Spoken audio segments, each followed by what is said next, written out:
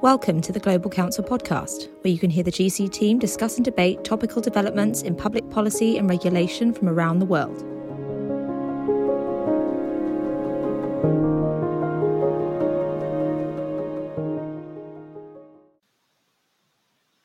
Hello, I am Aniko Žabik, a senior associate in the CE Russia Eurasia practice at Global Council. Today we are going to talk about a recent trade squabble between Lithuania and China over the former's new Taiwan-friendly policies to explore EU-China relations, EU tools to fight economic coercion, the relevance of the traditional WTO dispute resolution process, and what all this means for business. I would like to welcome everyone to our podcast, and I will be joined by my colleagues Yifang Li, an associate in our trade practice with experience at the WTO and in Taiwan, and Alessandro Gangarosa, a senior associate in our Brussels office. In focus is Lithuania, the largest of the three Baltic countries, but still of only 2.8 million people, where the center-right coalition governing there since 2020 has been cultivating a values-based foreign policy. The government has also strived to align the country closely with the US, who is seen as a main guarantor of the country's security. Vis-à-vis China, the standard pragmatic cooperation element has been compromised by an anti-communist stance, and this was apparent from early on, with the new government quitting the 17+1 Forum, a Chinese initiative to promote business and investment relations with Central and Eastern European countries, and saying that the format is not useful for Europe, it is divisive, and it also has some security concerns regarding strategic infrastructure in the region.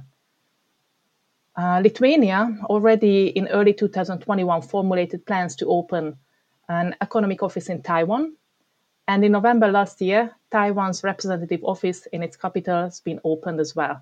This has prompted immediate backlash from China. I will turn now to Yifang and ask her, why is opening a representative office would prompt such an immediate reaction?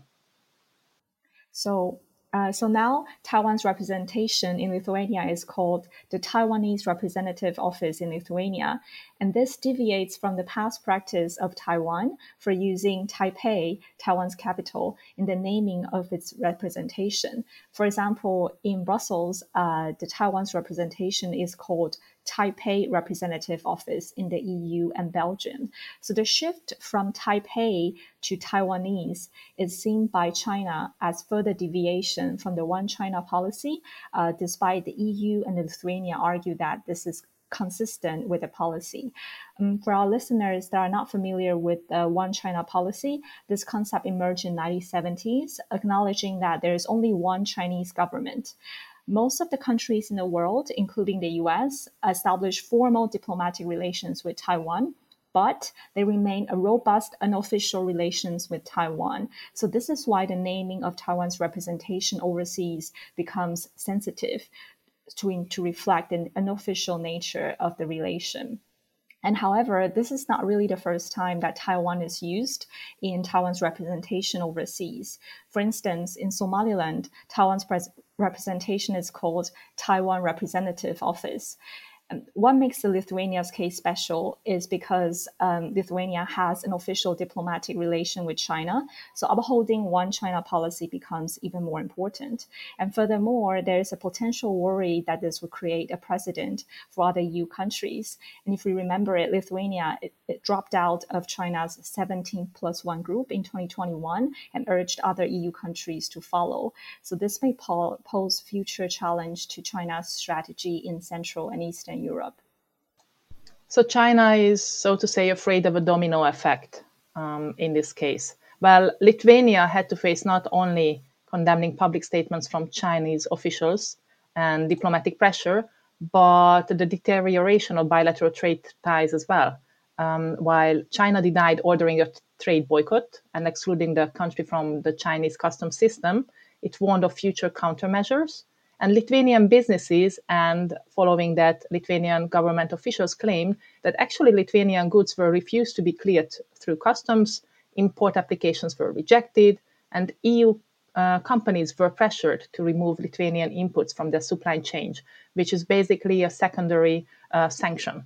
Lithuania felt it has no other way but to request solidarity from the international community, but I wonder whether it has received sufficient support from its peers. And let me turn to Alessandro, to you, who has been expressing solidarity. This is a very interesting question, especially if we look ahead of how the debate can move forward. Obviously, this started off as a single member state issue, but it quickly escalated to a EU-wide one. Um, and this is not just because not just Lithuanian companies has been affected by it, but quickly, indirectly, also French, Swedish, and German companies have felt this new kind of import ban and supply chain issues with China. Brussels definitely has come out in support of Lithuania early in the dispute, not just through public statement, but also through the usual diplomatic channels.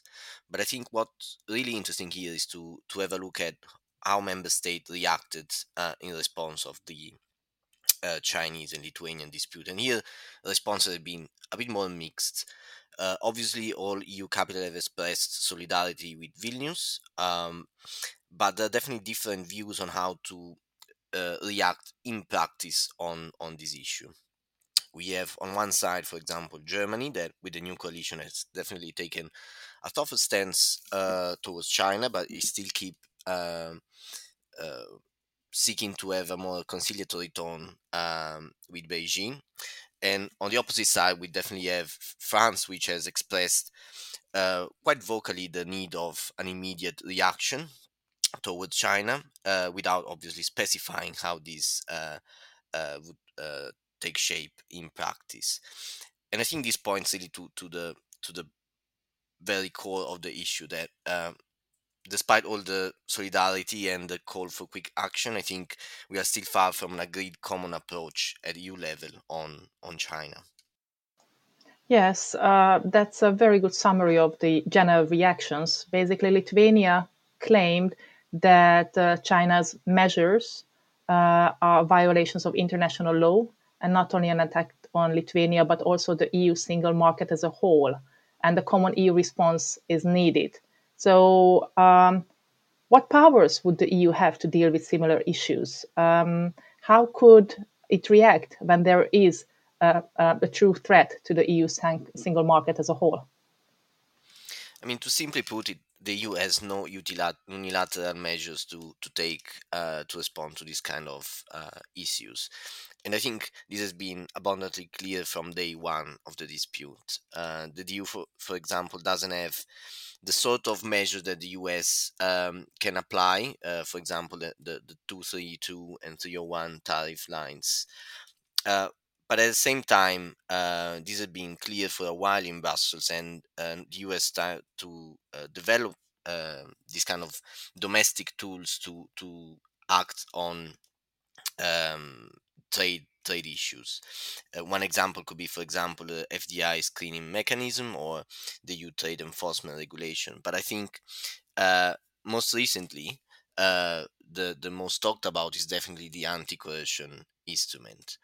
The anti-coercion instrument was proposed in December and essentially intends to give power to the EU to act against countries that have introduced or threatened to introduce measures to pressure member states to take or not to take certain policy decisions, which should sound very familiar to us given the discussion we are having around Lithuania and China. The problem here is that, first of all of these measures, especially the anti-coercion instrument, are still on the making. The proposal is from December, but it's still undergoing the usual parliamentary and legislative procedures. The Lithuania-China dispute really create a strong argument for those supporting these instruments. But I think it's important to flag also that there are a lot in Brussels and in Europe in general that are quite concerned about the implication that this instrument can have on the EU free trade agenda. And I think, for example, the Czech Republic and Sweden have been quite vocal in expressing their concern about how this fits in the open strategic autonomy mantra of the EU.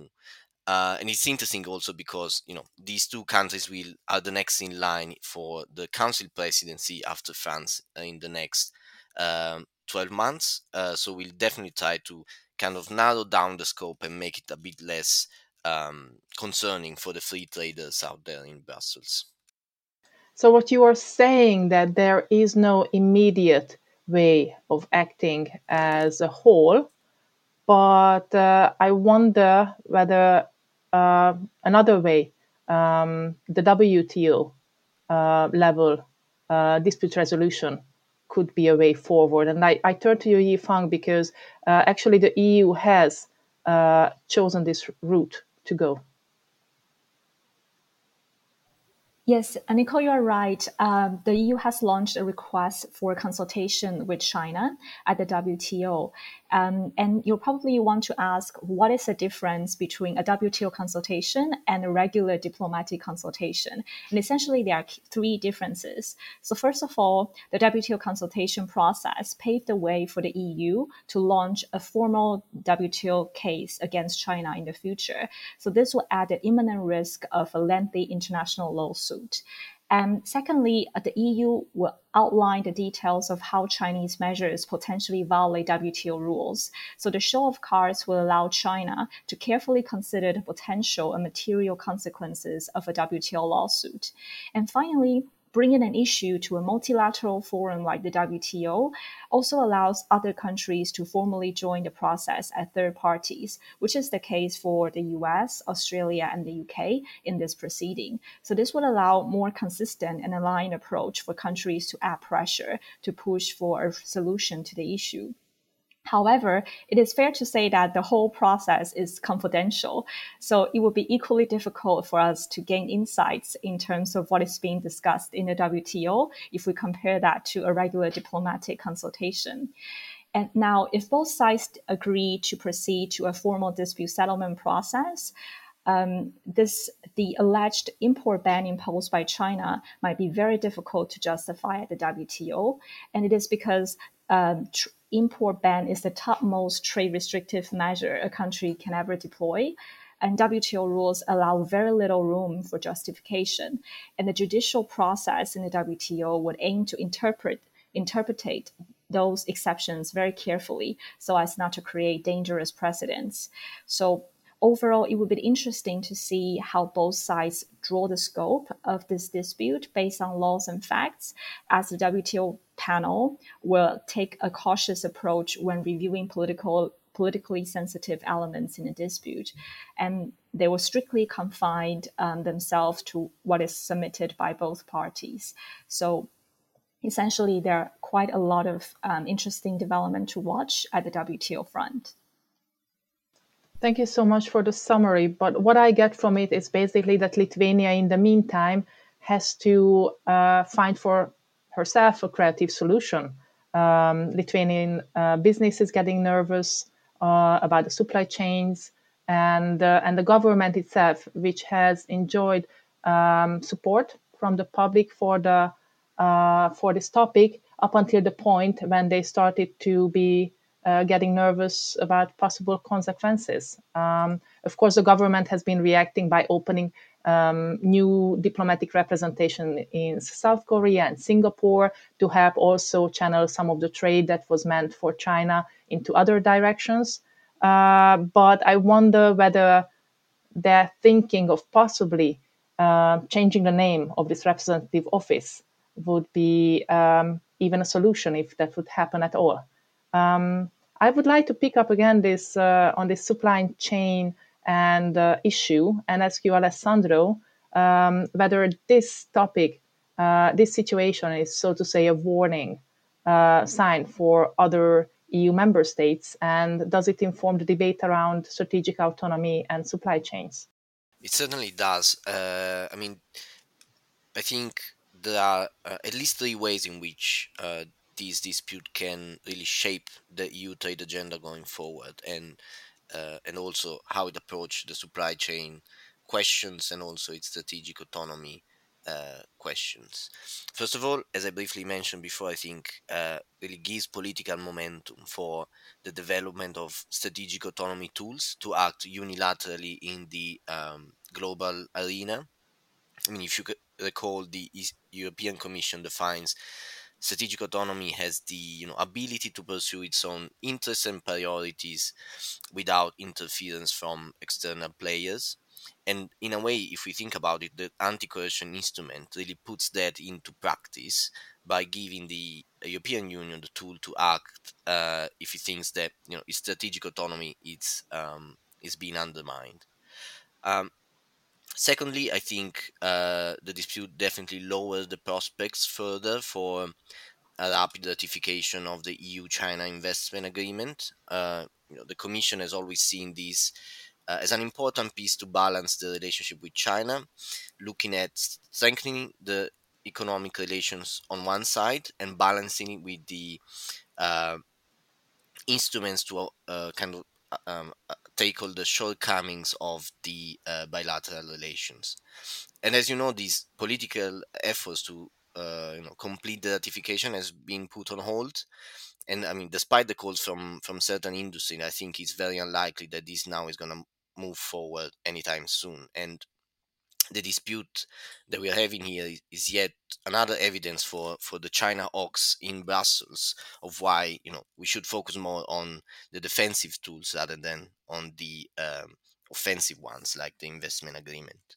And finally, I think from a political perspective, it's really brings the risk of further politicization of a series of initiatives looking, for example, at sustainability, which can affect trade. And I'm talking here about, for example, the sustainable corporate governance proposal that is coming out soon from the Commission that is going to look at supply chain due diligence. And this is going to require companies, both EU and non EU ones, operating the single market to uh, put out frameworks for.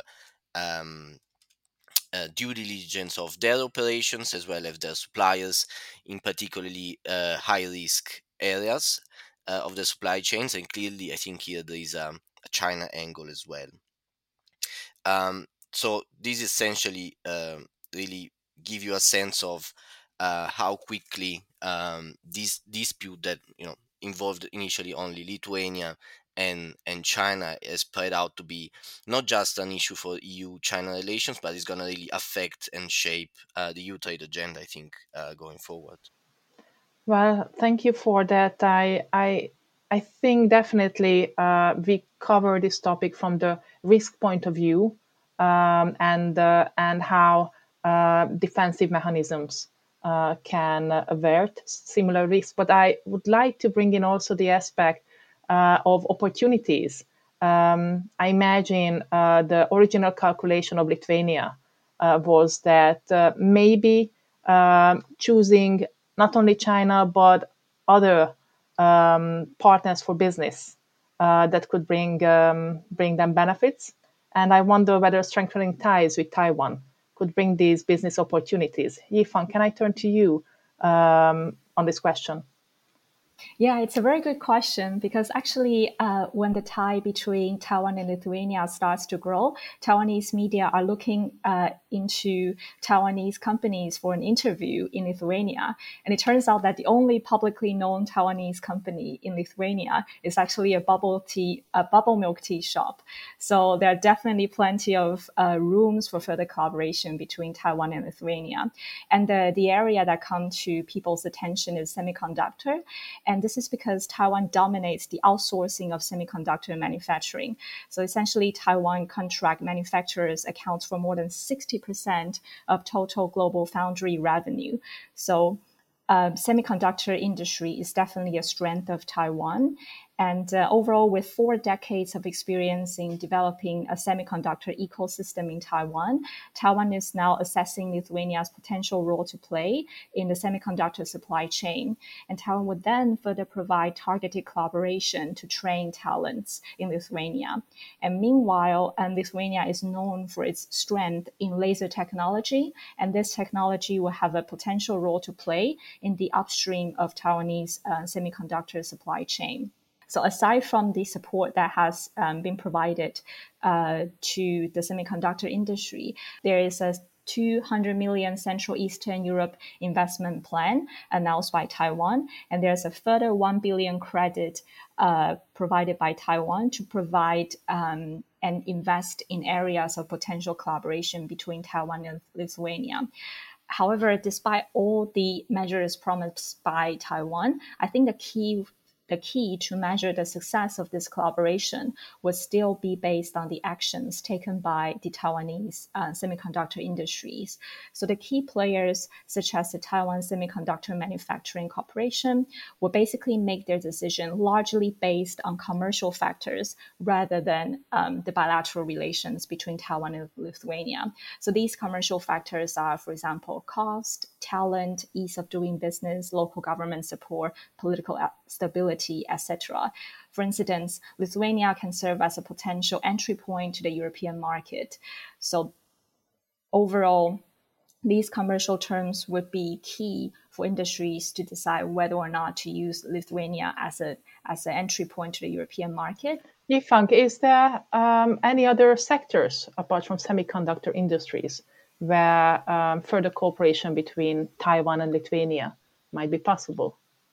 Yeah, absolutely. So at the moment, Taiwan is planning to accelerate business collaboration and strengthen trade relations in the areas such as laser, fintech, biomedicine, and ICT industries. So these are all potential areas of strength in Lithuania and Taiwan.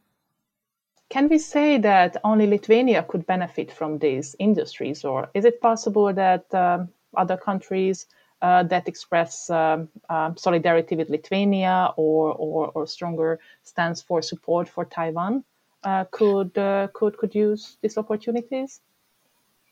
I think in terms of the semiconductor sector, there are definitely potential opportunities for other countries to play a role, because it would be probably because technically it would be probably difficult for Lithuania to develop a whole ecosystem of semiconductor. So therefore, there is a potential for different parts of the semiconductor supply chain to be spreaded in different parts of the European Union. So I would say that while there's support from Taiwan, the overall development of a semiconductor industry in Lithuania will still need to be looked from the lenses of, for example, the European CHIPS Act and other strategies to develop semiconductor industry. Can I just give the word now to Alessandro regarding this last point?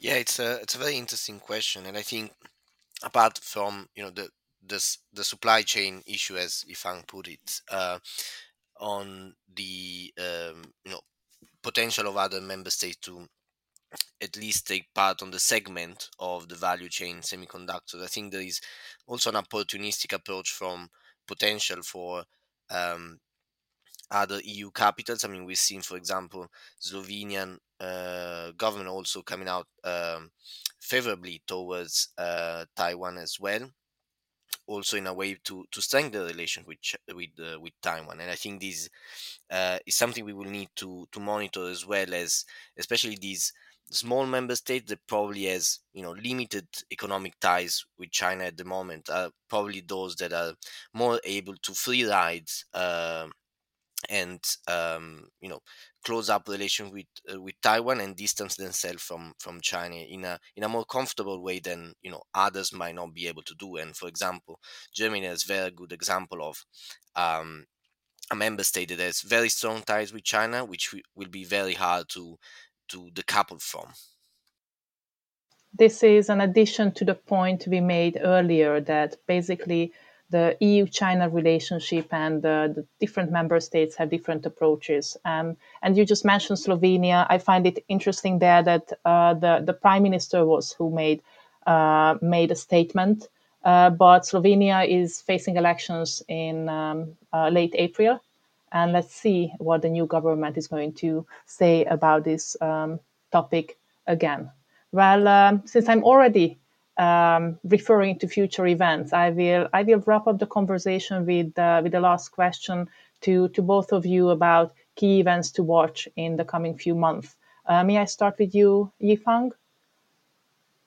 Yeah, sure. So I think the key event to watch is definitely the development of this EU-China dispute in the WTO.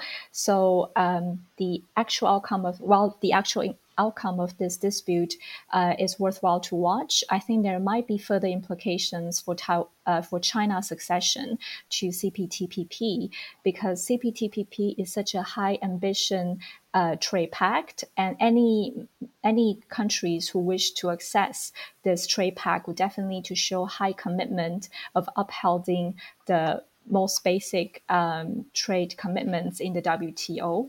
And for example, Australia, who joined the WTO case as a third party, has mentioned the importance of upholding international trade commitments. So the outcome of EU-China dispute at WTO might have a far-stretching impact outside of the WTO.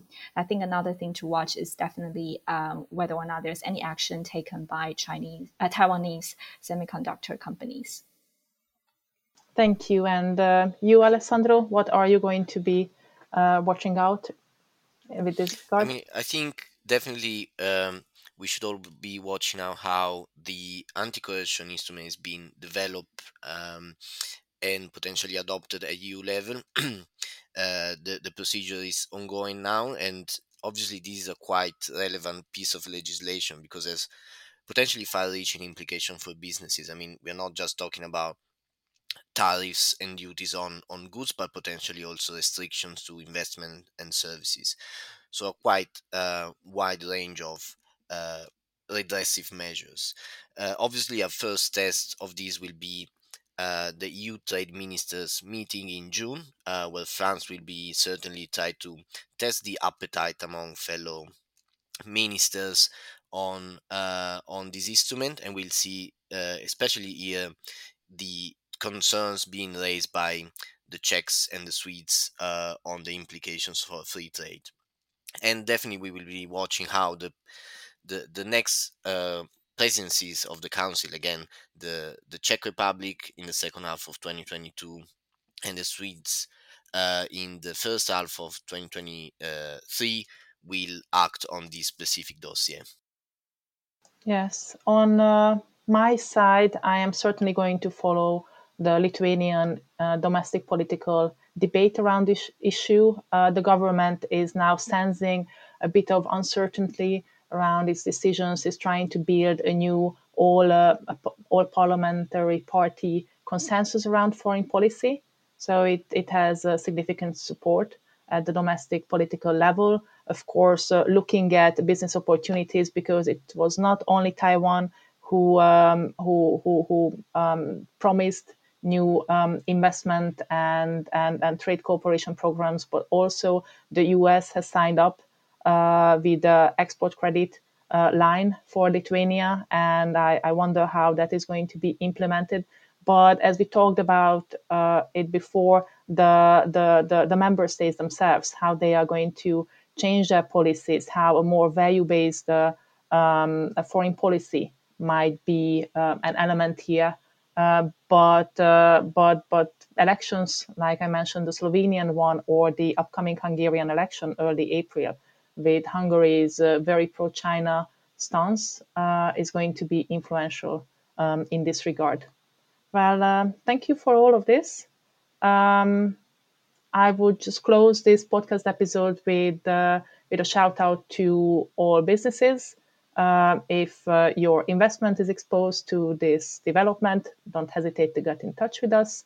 You can find the contact details to all of us and our sector teams on the Global Council website at www.global-council.com or via the link in the podcast notes.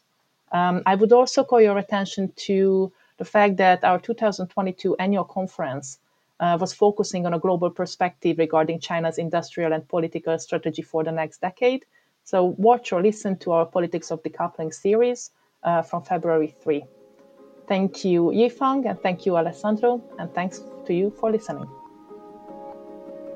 For more insights, blogs, and analysis, you can visit our website, www.global-council.com, and subscribe to our mailing list. And you can follow us on Twitter at global_council.